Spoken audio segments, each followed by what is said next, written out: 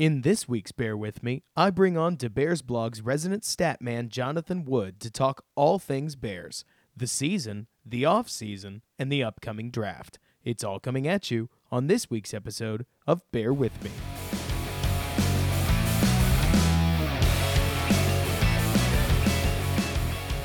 Hello and welcome everybody to Bear With Me, a Chicago Bears themed podcast hosted by yours truly, Robert Schmitz, on the Windy City Gridiron Podcasting Network, where folks like me, EJ Snyder, Jeff Brickus, and Lester Wiltfong are dedicated to bringing you the most consistent, great Bears content that we possibly can. I generally tend to handle the news of things, but with it being the off season, I'm left to my own devices to experiment a little bit, and that means bringing on great guests like the guy I've got lined up for you today. I had a great interview with Jonathan Wood, the statistician over at DeBearsblog, and I can't wait to show it to y'all. So why wait any longer? Let's go on Skype right now. Hey, Jonathan, how are you doing? I'm doing well, Robert. Thanks for having me on. I'm so glad to have you on. So as I mentioned in the pre-show conversation that we just had, you are the first bona fide statistician that I have ever had on Bear With Me. I couldn't be more excited. So I'll lead in with this first question. Most people, when they watch football, they get desperately into formations or they watch tape a lot like what I've been doing recently, but you picked numbers. What drove you there? That seems like a relatively new mood of thought. I've always kind of been a person where numbers just kind of made sense to me. I mean, I'm a chemistry professor, for those of you who don't know me in my actual day job. And so, chemistry is a lot of math. I've always liked numbers. So for me, it was actually a way for me to be able to understand football better because I honestly never played growing up and didn't really get into football that much till I got my first game of Madden in high school and kind of learned some of the ins and outs of the more specific rules and stuff through that and got me into it a bit more. And so just really digging into the numbers helps me understand the game a bit better.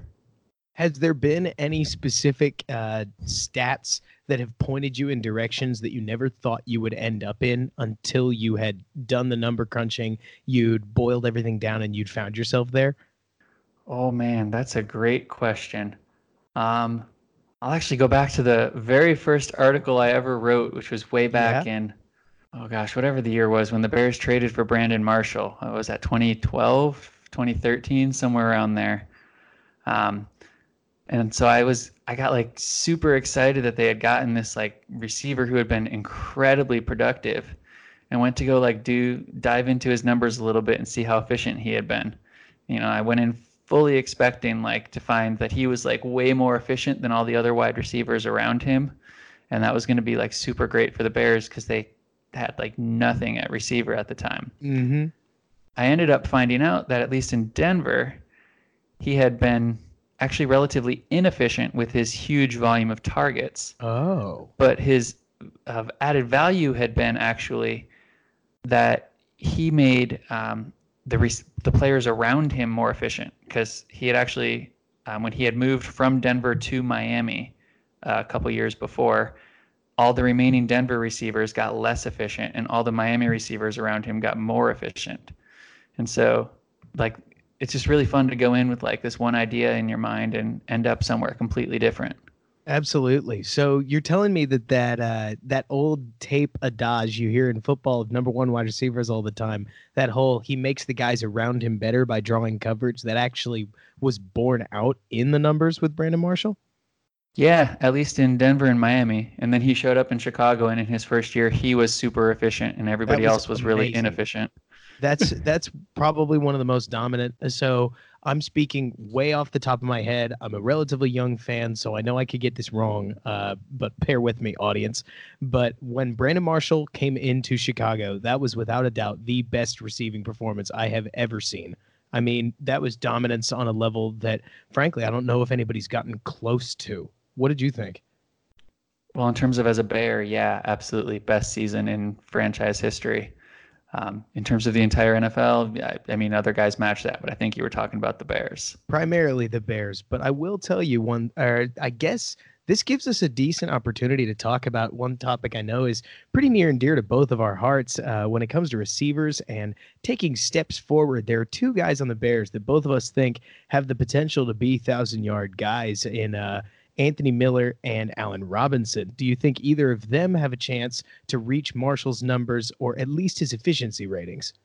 Ooh, I don't know about reaching Marshall's numbers. I mean, he had 1,500 Yeah, yards the that year. numbers is a bit of a I don't stretch. think they're going to throw it to anybody enough to do that. In terms of efficiency, I'd have to look back more closely at Marshall's efficiency, but generally efficiency has gotten a lot better in the passing game around the NFL in the Okay. like 7 or 8 years since then. So I don't actually know that would be considered super efficient anymore, because those numbers have just exploded in the last decade. I'll tell you, it's always interesting to me when I want to go find big yardage numbers on receivers. I'll take Allen Robinson, for instance. So I know you saw it a while back. I did a statistical comparison of Anthony Miller and Alshon Jeffrey. And while I did that under the table, I had used Allen Robinson as a big driver for a lot of the statistics that I generated because I was really interested to see how yards per target kind of bore out over seasons. And it was really interesting to see that I'm pretty sure Robinson, if I'm remembering this correctly, got a lot less targets than he got in Jacksonville in his first year in Chicago. But maybe that had something to do with relative passing attempts. I don't know. Was there anything in this season that stuck out to you? I'm going to pull that question to a much broader thing. Anything with Robinson or across the rest of the team offensively that stuck out to you from a statistical perspective? One thing I have looked at from the offense last year, actually, I did some work a month or two ago on explosive plays. Found these Okay. are actually really important for an overall offense's performance in terms of scoring points, which makes pretty good sense. You get one big play and you're Yeah. probably already in scoring range. And they actually struggled a bit last year. They were below average in explosive plays, but their guys who performed the best were Tariq Cohen, Anthony Miller, and Allen Robinson in terms Oh, of like the percentage of their touches or targets that were explosive. I think all three of those guys have pretty good potential to do more of that going forward as their volume hopefully increases a little bit. Also, Jordan Howard was like a giant anchor on the offense in that regard last year, because he, I think, had a total of 10 explosive plays on 276 touches, which was just absolutely awful. So yeah. hopefully they get a little better production from that running back spot this year in terms of being explosive. It's always so interesting how numbers, I think anyways, can bear out it on film. I remember you saying that in a tweet a while back, talking about explosive plays. You mentioned exactly those three: Miller, Tariq Cohen, Allen Robinson. I think Allen Robinson's big plays speak for himself, while some of them ended up in the end zone. I swear, man, Allen Robinson always felt like he was on the end of some 20-yard, like up the right sidelines bomb at least once a game. So hearing that he was on that, because what do you define explosive? Is that 15 or more? What's the number? Yeah, it was runs of 15 and passes of 20, I believe, That or sounds right. 10 and 15 maybe. I'd have to look back at the exact. I borrowed the metrics from like ESPN stats. Hey, it works. But one thing I did think was really funny was looking back, and I'm sure, like you're saying, that Nagy wants to generate more of these. I think the only long touchdown, like the truly long touchdown from, and by that I guess I mean from behind the 50, might have been Tariq Cohen's screen pass against the Jets. And I only say that because I can't remember another one. Most of the Bears' biggest plays just didn't end up in the end zone. Some of them ended up at like the 3 or 4, sometimes the 8-yard line. They'd get close, but getting into the end zone, that last little bit on some of those explosive plays, I'm sure that's what Nagy would like to do a little bit more of. Absolutely. You can't beat a one-play scoring drive. No, you can't. Was there anything else that surprised you, whether positive or negative, throughout the season? You mentioned Howard on the negative and Robinson and the rest of the receivers on the positive. Any other statistics that come to mind? Um, I did a little bit of work early in the offseason breaking down Trubisky's stats a little bit by like area of Okay. the field. And I was actually really impressed by how good he was on the underneath stuff. His completion percentage and yards per attempt there were both, better than the league average. And he, Really? yeah, it was really good, particularly at avoiding interceptions on down there. And Okay. then on the flip side, the deep stuff was not as good, particularly did not complete a lot of passes throwing deep and really struggled throwing a lot of interceptions there. Yeah, sometimes it's definitely started to feel like Trubisky was sort of just heaving the ball every once in a while. I really, to this day, don't have any idea whether that was by design on Nagy's end or whether that was Trubisky just trying to get a feel for it. But I mean, that bears out with what I saw. One thing that I definitely think is really funny, you talk about the underneath stuff. I swear that some quarterbacks can't buy a break because as soon as you end up with a narrative like what Trubisky has right now, it feels like you complete a couple of underneath passes. And even if you do it well, people are just going to point and say that that's all you can do. I don't know. That's one of those where hearing that he did better than average is actually a little surprising just because most people want to label him some check down Charlie or a bad court. I don't know. It's weird. Did you have any big takeaways on Trubisky? Well, it's funny you mentioned people talking about like all he did was check down because he had like 22 or 23% of his throws were deep down the field, which was one of the highest rates of any season I charted over the last decade for any Whoa. quarterback. Like he took, I actually think, too many deep shots last year. It was just a lot of that. The narratives with him last year got formed in the first 2 weeks of the season when the Bears were prime time in both of them. And Trubisky was, quite frankly, awful for like the first 3 weeks, really, before the breakout Tampa game. But by that point, they were just kind of playing, on Sunday at noon and nobody was paying attention nationally. I'll tell you what, that game he had against Tampa from a statistical, did you think he was going to break the record while you were watching it? Oh, man. Yeah, when he got that sixth one, it was like halftime or right after halftime? Yeah, so it was real close. I thought for sure he was going to, I don't know about break the record, but at least tie it with 7. And like Nagy was trying to. It looked like Nagy was trying to, and it sounds so stupid when I say this out loud, but when Trubisky got his 6th and none of them were running scores, it felt like that game in Madden that we've all played before, and I know you mentioned Madden, where you're actively trying to break the record. And so you're calling very particular passes down in the red zone to try to get your guy into the end zone with it counting as a passing statistic. I don't know. I totally recognize the same thing. I was like, Nagy's clearly making this work for Trubisky. You mentioned those first 2 weeks of the season, and I'm definitely with you on a lot of that stuff. It felt like for a while there, Trubisky he was just terrible. There were a lot of Bears fans that wanted to say, oh, he's still growing. Still remember how well he grew last year. I don't know. Trubisky was rough, but boy, by the end of the season, that guy was firing on all cylinders. I know you've talked about it at length. Do you have anything you want to point out regarding the last couple of weeks? Any big numbers there? Yeah, it was actually really interesting to see because both those first 3 weeks before the Tampa game and the last 3 weeks after he came back from injury, his play style statistically was pretty similar in that he took a lot more short stuff and didn't really throw it deep as much. It was the middle section of the season when he really was chucking it. Okay. Like they switched clearly kind of preparing for the playoffs with a lot more like conservative, grinded out offense. That's when they kind of focused on getting Howard going more and just trying to ride their defense to a win.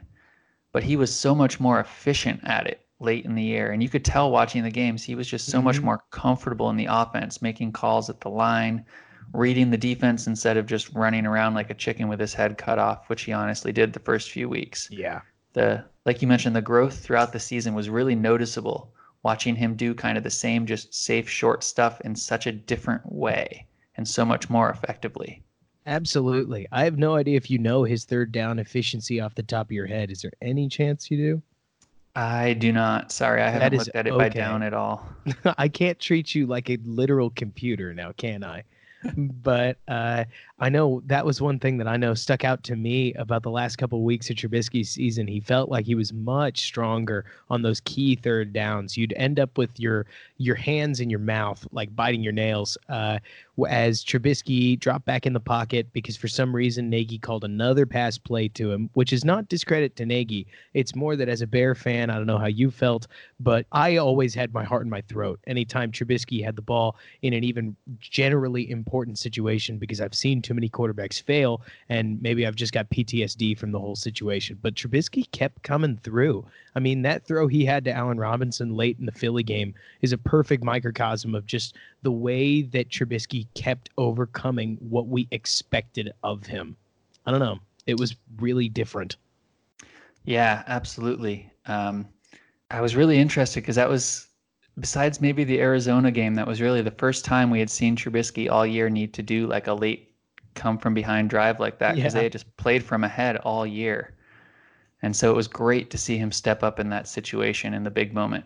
By the way, I just looked it up real quick. In those last 3 weeks, on 28 third down plays, including 2 Trubisky scrambles, he completed 19 passes, had a passer rating Whoa. of 110, and picked up 13 first downs. Holy moly, that is great. At least that sounds great. Yeah, I'd have to do a little more breaking down of the first down percentage because 19 completions, 11 first downs passing it. So Okay, and then 2 scrambles throwing for short of first the downs. sticks, yeah. So not sure like what the down and distance was with those. I haven't broken that down, but Interesting. that's just general rough stats real quick. Yeah, hey, it's something. It's certainly something to build off of. And a 110 passer rating is no joke, but that's where the fun with numbers comes in because you got to eliminate the passes that were, 5 yards and a cloud of dust. But Yeah. oh well. Now you mentioned Jordan Howard and getting rid of him, given that he was sort of a boat anchor on those explosive plays, which brings up an offseason that has been a whole lot of quiet. And then I feel like most of its big moves have come from who's leaving the team instead of who's joining the team. Now, what are your impressions about the offseason altogether so far? I actually think the two biggest moves of the offseason were both well before free agency started. The first one was when they re-signed Bobby Massey, and then the second one when they were able to rework Kyle Long's contract so he sticks around. Um, because of James Daniels kind of easing into the lineup last year and Kyle Long getting hurt shortly after that happened, we only saw their projected starting lineup for this upcoming season, including those two at guard, play together for about 200 snaps last year, so about 3 games worth. Okay. But the results for the offense were incredible in those three Really? games. Yeah. And this was not just 3 games, it was like spread out over 4 or 5. But when those two were on the field together and the other three, Whitehair and the 2 tackles, were all there too, they averaged 8.5 yards per pass play and Whoa. 5.2 yards per run and picked up a first down on a third of their plays. To put that That's in awesome. perspective, all of those numbers are better than what the best offense in the NFL did last year. No way. Way. Whoa. Oh, wow. Okay, that Now, does help put that in perspective. obviously, that's a small sample size, Mm-hmm. but that's enough to make me really excited. Particularly hoping that, along with a healthy offseason this year, can stay healthy next year because he played about half the snaps last year and they averaged 4.9 yards per run. In about the half of the season that he missed, they were at 3.5. He made a massive impact on the run game. I mean, that drops my jaw. You've mentioned that number to me before in passing, and it just it blows me away that one lineman could contribute. Is that 1.4 yards per carry? I mean, Yeah. that's like 70% of those statistics that they keep showing about Tariq Cohen and Jordan Howard about, oh, who's getting touched before the line, like leaves somebody open. I don't know. That's a whole bunch of different beef with Pro Football Focus that I know the two of us have, but whatever. I'll tell you that Massey deal is amazing, and I don't know how Pace made that work. I mean, what is that? So it's 4 million now, if I'm remembering correctly, and then 8 million over the next couple of years, and that is pennies compared to what most other tackles seem to be getting this offseason. Do you have any insight into how he did it, or whether that's immediately worth it? No, I don't really have any special insight into that. I mean, I know it was a little higher. I think I had expected it, I predicted it around like 6 to 7 million. It came in around 8 million per year, so it was a little higher than I was initially expecting. But then, like you mentioned, the structure is actually pretty good. And then tackle contracts in free agency this year were just like astronomical compared to that. Unbelievable. So, in that, like at the time, people were actually saying it's a little higher, probably like with the market. But 3 months later, it already looks awesome.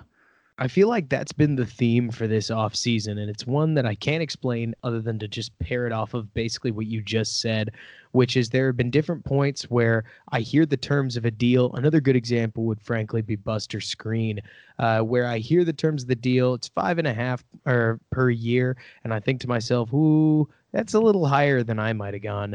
But then they keep coming out with different nickel corners, or in Massey's case, other right tackles start to get their money, and you start looking back saying, whoa, where did that come from? There seems to be a huge spike in free agency money handed out this year. Yeah, the cap keeps going up, and so teams have money to spend, and they got to spend it on somebody. Absolutely. So, are there any free agents that you're particularly excited about adding to the Bears? I know one that I'm studying right now is Cordero Patterson. How are his explosive plays? Yeah, funny you mentioned that. Let me find that exact stats real quick. But he was really good at that in a limited number of touches. He's a guy who's not going to play a ton. He last year in New England, which was probably the best season of his career, or best usage of his career, he played a little more than Bellamy did in Chicago last year. Okay. Like basically, if you combine Bellamy and Taquan Mizell's roles last year, like that's what Davis did for New England. Except for he produced in an explosive touch at actually pretty similar rates to Tariq Cohen. Oh, that's a good name to be following.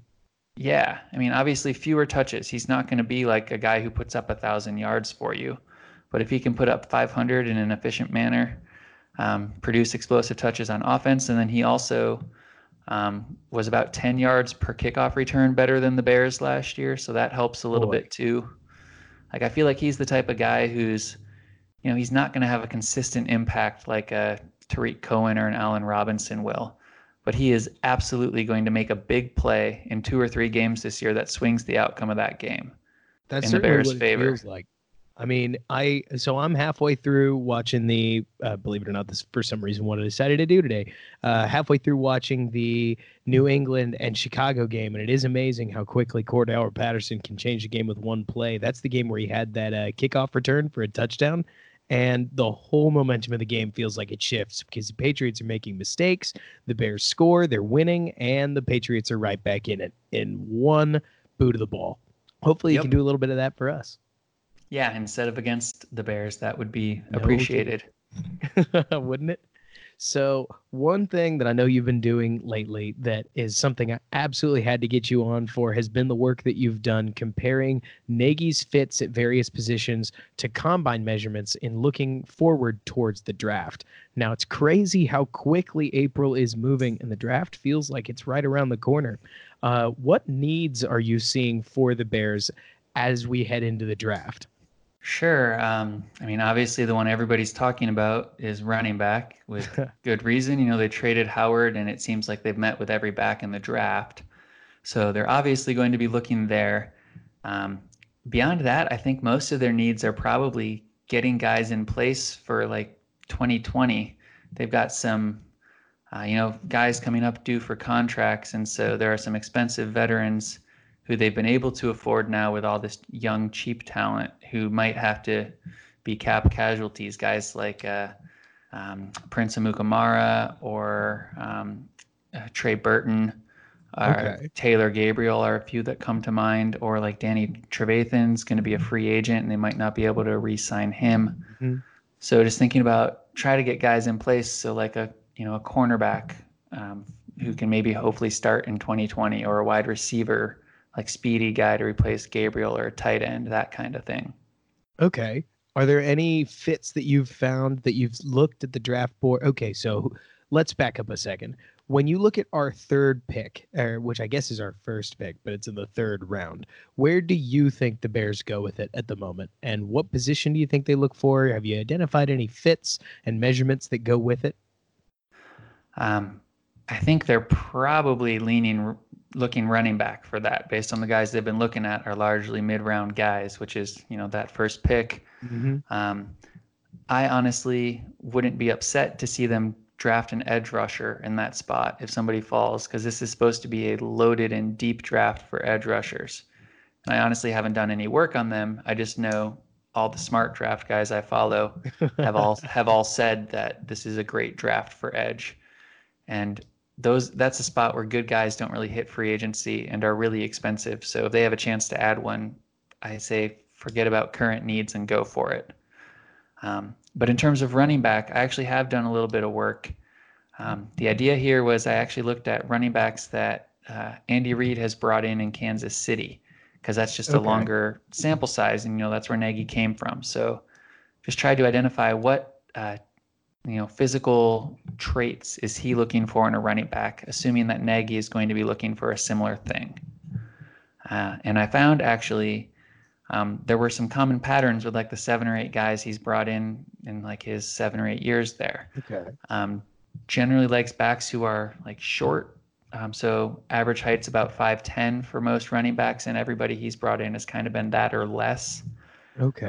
But still well built. So at about like 215 pounds or more, which is like an average or heavier running back. So guys who can, take a hit.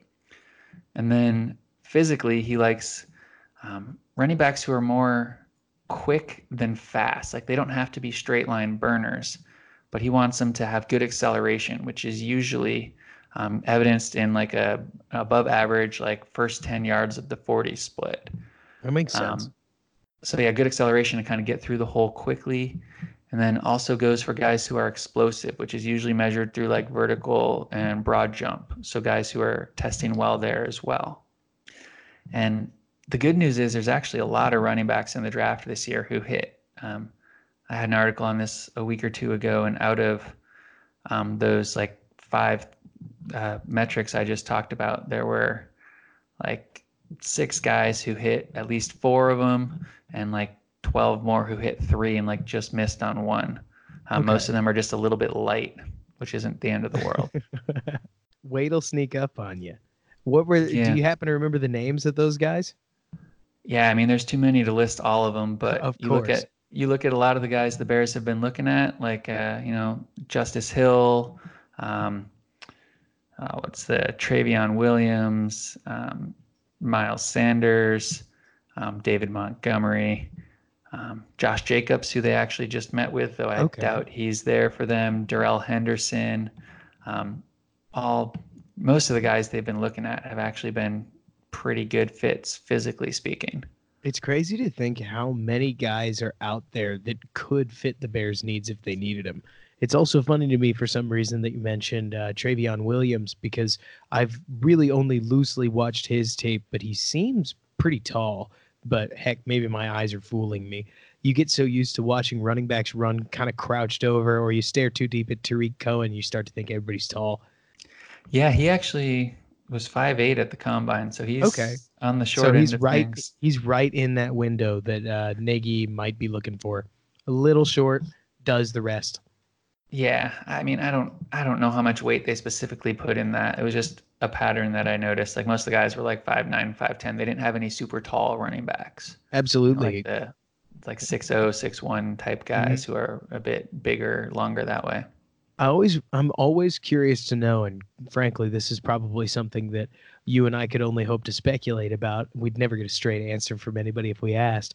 But I'm always curious as to whether coaches take that kind of stuff, measurables like that, into account, or whether they just happen to like the tape of guys that happen to put up certain measurables that way. Maybe they cross-reference them. I don't know. I just think that the pattern that you're finding is frankly too strong to not notice, if that makes sense. Yeah, I mean, you get a bit of an inkling with that with guys who like used to work for NFL teams who are like in the draft, like TV entertainment realm now. And usually they say like they mainly like have some minimum, like if a guy's worse than this, then he's not like athletic enough for us. That makes sense. Is what I've seen some of them say, but then beyond that, they're not super worried. And I always try to make it clear in these articles too. I'm not like saying, oh, this guy's the best physical fit. That means he's the best player for the offense. I just think it's a useful way to like, this guy has the physical traits that they've looked for before, or these guys do. Now that narrows it down from, like 50 backs in the draft to like 15. Let's study these 15 and see which one's best fit. Okay. So it's the sort of thing you're more kind of bringing it up as an eliminator, in the same sense of, Who's that running back that just had an absolutely terrible combine? Was his last name Snell? I know Yeah, Singletary didn't have a phenomenal combine. Guys like that, where I know that they were bigger names before the combine than after, and poor test results help us more push them out of our mind of study than they do bring them in and stuff like that. that kind of thing. Yeah, like I mean, Snell ran like a 4.840. I mean, that's Yeah, not an it was NFL slow. running back. And so I like that's a guy who I haven't heard linked to the Bears. Maybe I missed that, and they've met with I him. don't Seems think like they've met with everybody, but I don't yeah, think he is linked to the Bears. I know that combine stuff really started. I remember visits, of course, they kind of start around the combine. That's where rumors of guys going specific places sort of begin. But I'd heard Snell's name way more before the combine, with people talking about being a smooth runner, contact balance, yada, yada, yada, scout terms that you hear all over Twitter all day long. And after the combine, after that testing, exactly like you're talking about when it comes to making sure that you measure and understand guys' physical fits, nobody has said his name since. Because, like you're talking about, sometimes measuring up to testing is about breaking certain bars than it is about achieving the highest heights. It's about passing the low mark and ensuring that you are part of the quality that you're showing on film. I don't know. It makes yeah, sense to me. absolutely. It's like, are you an NFL caliber athlete for this position? If you are, cool. Let's analyze how well you play. Mm-hmm. Exactly. Last thing that anybody wants is to draft a guy who looks phenomenal on film, gets to the NFL field, and just gets washed out because he's frankly not fast enough. I mean, certainly no way to hit a second gear and blow through with an explosive play like what we've been talking about if you just don't have the speed for it. Yeah, absolutely. Are there any defensive backs that you've been taking a look at? I know you mentioned corner. Plenty of people are talking about the other hot topic for the Bears, which would be potentially safety, given that both Deion Bush and Haha Clinton Dix are on 1 year deals. I know people want to get them in the pipeline. I'd love to hear your thoughts on, frankly, anybody from defensive back. You mentioned tight end. I find that a really interesting prospect because Adam Shaheen hasn't been what we hoped he'd be.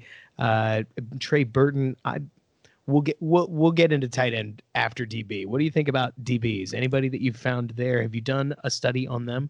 I honestly haven't. As a professor, it's hard for me to find time to do this stuff Totally during the understandable. semester too much.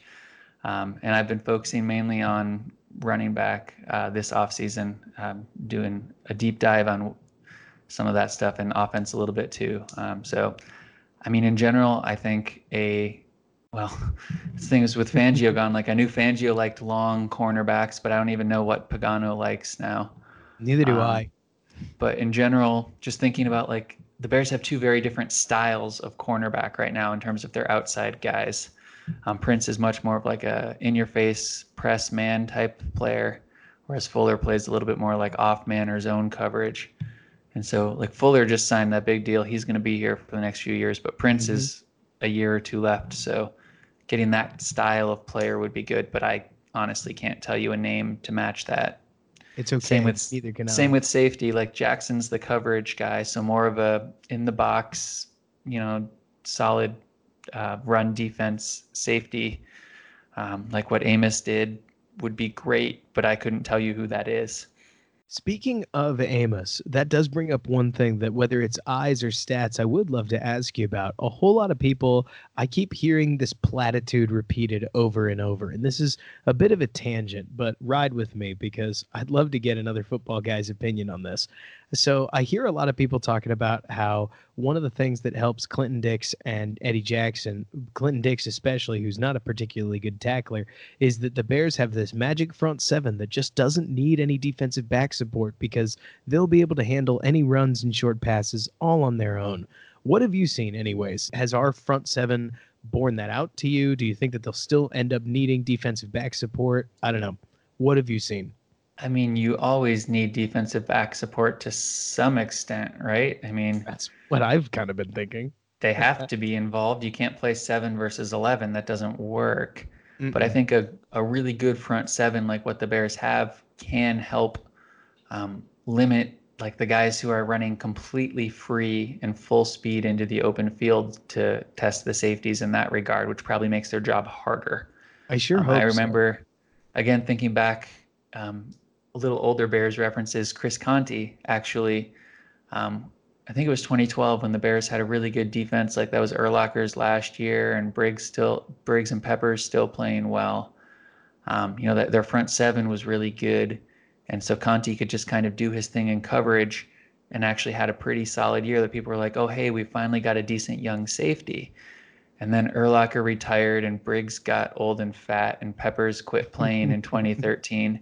And all of a sudden, their run defense was historically bad, and all these guys are running at Ugh. Conti full speed, and he got exposed hard. Oh, I remember that. That was back when Lance Briggs opened up his barbecue restaurant, right? I think that might have been 2014, but it was, that Tressman era. That's not Gosh. fun. They've Yeah, come a long way. yes, they have. That's one thing that I keep popping up on film. I keep seeing Amos running up and making tackles, and a whole lot of people keep talking about how, like I mentioned earlier, how our front seven just doesn't need a safety running up and making tackles. But every time Amos makes a tackle, I keep thinking to myself, I wonder who's going to make that tackle next year. So it might be interesting to find another one of those run-stopping safeties, kind of like you mentioned earlier. And I'm sure some draftnik could come help the both of us out and point us towards guys to look for. But Darnell Absolutely. Savage, Malik Hooker, those are two names I know. I have never watched those two, but I hear they're great. I mean, I saw Hooker play a couple times last year because I'm a Northwestern fan, so I watched that game and just generally see some Big Ten on Saturdays, but it's hard to gauge safeties on watching live. No kidding. That's one of those that you definitely need to take that time, roll it back, and start to watch what it is they were doing on the play and how they did it. Did I see that you at one point put together an article on tight end fits for a Nagy Reid offense? Yeah, that actually just came out today. Well, Monday for whenever this podcast comes out. Oh boy. Um, Same idea as with running backs, and I actually did something similar with wide receivers last year. Just looked at what they had done in Kansas City, what kind of guys did they look for. Actually, in this one, I expanded it to back to Philadelphia even, just Okay. because you don't get as many tight ends as running backs and wide receivers. So I wanted a decent sample size. Um, Actually found a few trends. This was looking especially at the U tight end, which is like what Burton plays, like more of Okay. the kind of big wide receiver role, whereas the like Y tight end, which is what they tried to do with Deion Sims and then Adam Shaheen last year, is more of like a blocker, kind of glorified offensive lineman. Okay. So the U tight end is, again, thinking along the lines of mainly pass catching skills. So nothing I found physically here was really surprising. They tended to be lighter, like on the light side of the Okay. tight ends, fast. So their 40 time was appreciably better than the average for a tight end, and explosive. So again, coming in well with jumping well. So basically, they want Interesting. athletic guys who can run and catch. Makes sense. Yeah, in theory, it certainly does, especially when you've got guys whose names I can just think of off the top of my head, like Travis Kelce, Zach Ertz, all pre-Trey Burton, frankly. I mean, come on, we got Ertz's backup to come start for Chicago. There have been some big names in these Nagy Reid offenses, but I will ask, when it comes to Burton, were you impressed? What did you think of his performance this year? I was actually a little bit disappointed, to be honest with you. I thought he really faded down the stretch. And this is more just based on my recollection of watching the game than any statistical analysis. But it just felt like every time they threw him the ball, unless he was wide open, he just wasn't making any contested catches. I mean, there were times that he was wide open. I remember that one in the corner of the end zone, like the route to get open for that. Oh, it was beautiful. Mm-hmm. But like if there's a guy right in his face, I don't think he's very good at bringing the ball in, which is unfortunate. Hey, you started, so I remember you talking about this, and I asked because you frankly got me started thinking about this. I really agree with you, generally speaking. It feels like Burton gave us a good understanding of what the U's basic responsibility is, because his route running's frankly better than a lot of the other stuff he does. So he fills that run blocking role as minimalistically as he can, but he does get it done by and large. I know he's Pro Football Focus's best run blocking tight end of the year, but while that's a little bit ridiculous to say out loud, he did do a decent job run blocking. He also ran really nice routes, a lot like you talked about. But I keep saying the same thing. If he's not open, if he's not wide open, he probably dropped it. And sometimes that's because the DB got around on him, and sometimes it's because, frankly, he just doesn't like having a guy on his back. But he did end up open a lot because this Nagy offense seems to be really good at getting guys open, especially if they can be a capable route running. It'll be really interesting to see whether tight ends like Semple or, frankly, any of the other tight ends, as I know tight ends can often end up falling deep down the draft, like how George Kittle, who's the now record-breaking tight end, was a fifth-round prospect in the same draft as Shaheen. It'll be really interesting to see if late in the game, Nagy and Pace look to potentially, heck, maybe they even pick up another pick somehow to try to find their next tight end guy. Yeah, I'd be a big fan of that, or even just to build depth. To be fair to Burton, I think he still offered value that didn't show up in his statistics. I remember reading a piece last offseason where Nagy talked about just the importance of that U tight end in this offense, as it's used to like reveal coverage for the quarterback to help him read the defense and open things up for other people. And I think we really saw that in the playoff game more than I thought. I thought that having Burton out really wouldn't be that big of an impact because he really faded as a pass catching threat down the stretch.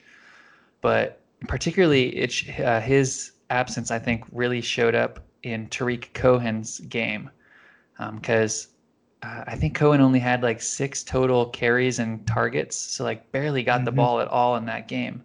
And I was looking back at that and wondering like why didn't they feature him more? Like they really needed offense and he could provide it. But he actually played his most snaps out of any game all year.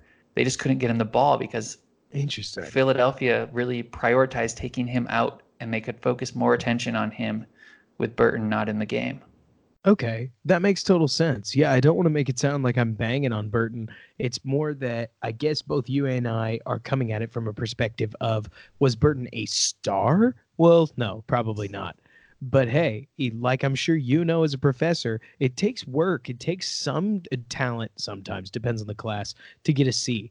And if Burton was a C-level U tight end, that's still passing. He still did his job. He fulfilled his role. He just didn't play exceptionally in it. The difference, I guess, between what was Burton, 500, 600-yard tight end this year? Somewhere around there, yeah. Yeah, the difference between a 600-yard guy and a 900,000-yard guy is the difference between making those contested catches, finding that extra bit of yak. The stuff that Burton didn't do probably took him away from star status. But like you're talking about, he was invaluable in at least bringing in a U tight end in Nagy's first year. It's a lot easier to sign one off the street in free agency than it is to go have to draft one and teach him the whole offense anyways. Absolutely. I think him coming in knowing the offense really helped. And again, just being able to count on him to run the right route every time was really big for Trubisky being able to read defenses, because Nagy said a lot of the play designs are built around that. And he's not a bad player. He's just not a great one, but he's being paid like a great one right now because that's how free agency works. And the Bears have been able to do that for the last several years, that they can overpay decent guys in free agency. But that time is ending, and so that's why they need to be looking for his replacement, is because, same with like Taylor Gabriel or Prince Amukamara, like they're solid players, but they're paid more than what they're worth. And the Bears just can't afford to be doing that with veterans for much longer. I was gonna say, Jonathan, you're talking very, very properly of making Trey Burton a cap casualty. I can see it. He's being paid a little bit too highly for what we can offer him, and especially if you can find one of those tight ends that you can develop over the 2019 season, start to introduce him that U starting role in 2020, that'd be ideal for how you replace him with cheap production, and frankly, that's how dynasties get built. Yeah, even beyond dynasties, just staying consistently good. That's what you've got to be able to do. Yeah. And again, just like I said with Edge earlier, I don't have time to like watch film and form much of my own draft opinions, but I follow a lot of people who I think are pretty smart in the draft and who have proven to be right more often than not over the last 5 to 6 years. And they all say, just like with Edge, that this is a really good and really deep tight end class. Ooh, that's so I know they don't have a lot of picks, but there are a lot of athletic tight ends this year, and I would love for them to walk out of the draft with one of them. Here's an interesting question. So, if you just take it from a brainy, uh, abstract, high level position, you are sitting with the Bears draft picks that you have in 2019, and you've got the potential plethora of picks that I know guys like Aaron Lemming advertised that the Bears may have next year with, like, I think, gosh, must have been like 10 or 11 picks if various conditionals work out and the Bears get compensatory picks. You get the idea. A lot of picks that may come from the creative options that Pace can provide. Would you consider pulling one, maybe even two of those picks into this year so the Bears can get that cheap production a little bit sooner, even if it comes at the cost of next year's draft? Honestly, I'd rather they not, because you're always Okay. paying a premium for that, right? Like last year, they gave up their second rounder this year plus a fourth last year to get Anthony Miller. Now that Mm-hmm. worked out. I really like Miller. I think he's really good, but you're not going to be like giving up, a second next year to get a second this year without paying some additional cost as well. Mm-hmm. And so, I mean, Pace has been very aggressive doing that the last few drafts, and maybe he does here with the limited draft capital. But sooner or later, I'd rather that they play the law of averages, which almost always in the NFL works out in the draft, that the more pick value you have, the better off you are. And so those trades are not a winning proposition in terms of just pick value overall. That makes sense to me. I really couldn't personally be more on the fence. You bring up Anthony Miller. I think he's a great person to use when we have this conversation about draft value because, and feel free to step in if you disagree, but I think Miller is the best case scenario. Like, kudos to Pace. He moved up and got his guy, and that guy ended up actually being a pretty dang good football player. Now, it's when you move up to draft somebody with that premium fourth round pick that ends up being a nothing guy. Like, let's say, frankly, you just get somebody like Kevin White. I know he's a often controversial first rounder about whether he was lucky or not, and we don't need to get into him. I'm just using him as a baseline bust. So if the Bears do that, they trade up and they get one, heck, even two players at the cost of a couple of picks either this year or next year, and those guys don't pan out, well, now you just threw the value away for a shot at somebody that didn't work out. So to your point, frankly, I've kind of started to step back towards that ledge of let's just see what we can get with exactly this haul. It's obviously tantalizing for people who want to move up for a running back. They want to move up for another safety. People just want to move up. They just want to get that instant gratification. But if we sit back, we swallow the fact that we don't have a whole lot of picks due to the Mac trade and plenty of other big moves and pass through this 2019 offseason, get onto the 2019 season, we're suddenly going to start hitting a place where we've got our draft picks back. And that could be way, way, way better long term for us. Absolutely. And, one thing I honestly wouldn't mind, depending obviously on who's available when they come on the clock late in round 3, is honestly trade back, pick up an extra pick. Ooh. You got somebody in fairly early round 4 who really wants to get back up, before day 2 of the draft ends and get a guy they had their eye on. Maybe you pick up an extra 5th round pick then. Now you've got, That'd be huge. Yeah. I think that'd be great. It really but is of course, interesting. if they have a running back there or somebody else they really like, that's not going to happen. But I think trading back has been proven time and time again to be a winning proposition in the NFL. And to put a bit of we'll call it a face to the numbers of what trading back would look like, I'm with you that with this year in particular, I keep looking at the draft and I keep thinking that it always, every time I look at what positions we probably need to draft guys at and the names that very well could be available at those positions, I'm always shocked by, like you mentioned, there's 6 running backs that fit all of the measurables that you mentioned. There's 12 that are one short, just barely. So the chances are that if we traded back in round 3, like you're talking about, we're still going to get our running back. We still have a shot at an athletic tight end. We still could get an edge rusher that might make a difference because I have no idea if Kylie Fitz will ever become anything. And eventually we've got to restock the cupboard with a guy like Aaron Lynch on a 1-year deal. So to your point, getting more picks sounds frankly more like what the Bears need because it used to be that we needed superstars. We had bodies, we needed impact players. And then we did this crazy thing where we traded for Khalil Mack. We signed Allen Robinson. We got the guys that are making differences for the Bears. Re-signed Akeem Hicks, another great example. Eddie Jackson blossomed. Now we just need more of those depth guys that can grow into the role given the time. What do you think? Absolutely. Yeah. I actually, after like they re-signed Lynch and the long snapper Scales last week, I put together like, here's what their depth chart would look like now. And I had like 45 or 46 names on there, which is pretty much everybody who's active on game day. And it was hard to see a spot outside of running back where a rookie would stepping in, a third rounder later rookie would have a real good shot of earning a spot in the two deep this year, basically. Like they're pretty set right now. Obviously, injuries always happen that can change that. Mm-hmm. But I think they really should be drafting with the future in mind more than this year. And like it's okay to have a lighter draft haul this year because of the moves that they made with that capital that are already added to this year's team. They don't have huge needs for this year.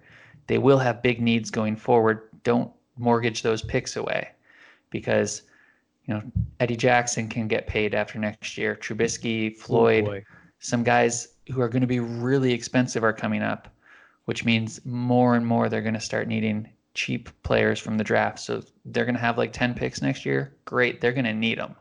Yeah, I totally agree with you there, especially with guys like Gabriel. I mean, the long and short, I could rattle off a whole bunch of Bears, but exactly like you're saying, we are about to pay some expensive bills with Eddie Jackson rolling around eventually. Mitch Trubisky, his extension is obviously going to cost a pretty penny.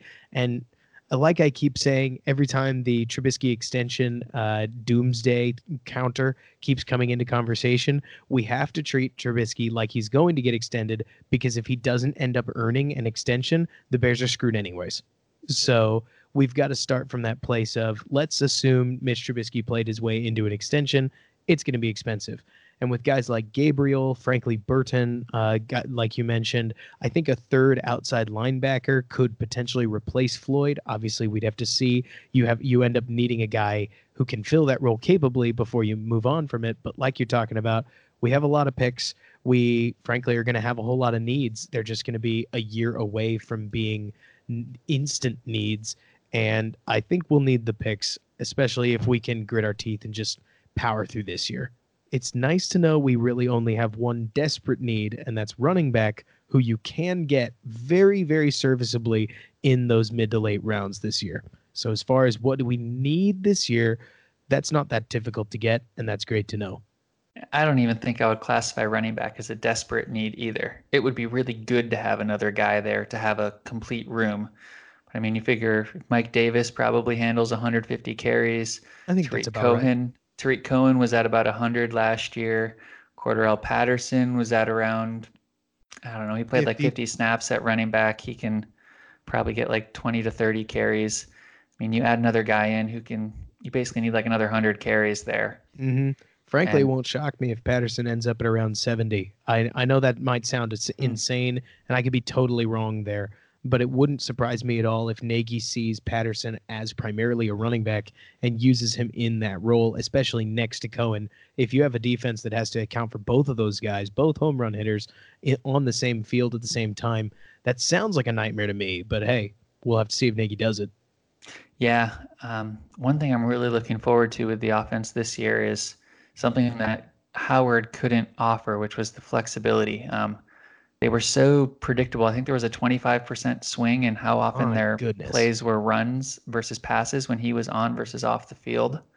And if you get a guy who's a bit more involved in the passing game and could even motion out from the backfield, or like Patterson and Cohen could both motion into the backfield or out of the backfield, it just makes it a lot harder for defenses to know what you're going to do.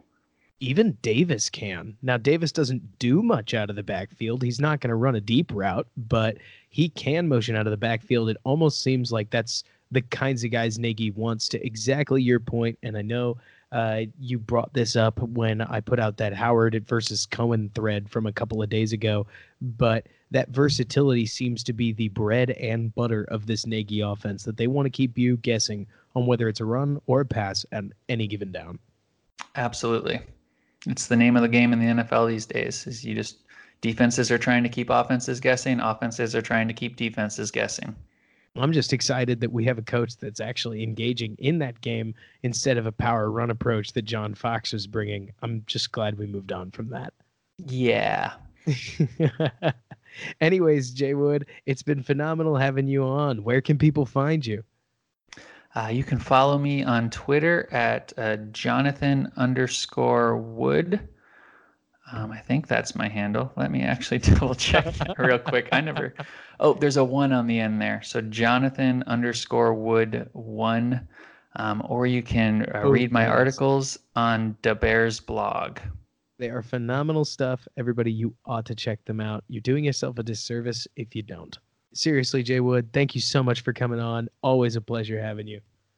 Thanks. This was a blast. I'm always down for talking Bears. Absolutely. That's frankly all I do with my free time nowadays. So whenever you want to come on, just let me know. Awesome. Look forward to coming back sometime. Anytime. And we're back, folks. And that's all I've got for you today. I hope you learned something, whether from me or from Jonathan, about the state of the Bears and what we've got coming up. And frankly, I can't wait until the draft. We'll get a much clearer picture of what's going on with this team.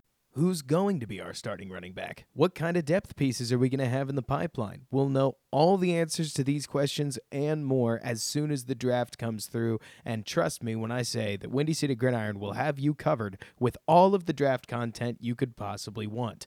As usual, you can find me at Robert K. Schmitz. That's at RobertKSchmitz. I highly recommend you follow me on Twitter because that's where I do a whole lot of my film study related work, and I plan on putting something out about running backs either, in the next couple of days. But anyways, until then, feel free to give me a shout, talk about football, don't talk about football. We can talk about something else if you want to, but hey, football's something I'm really enjoying talking about.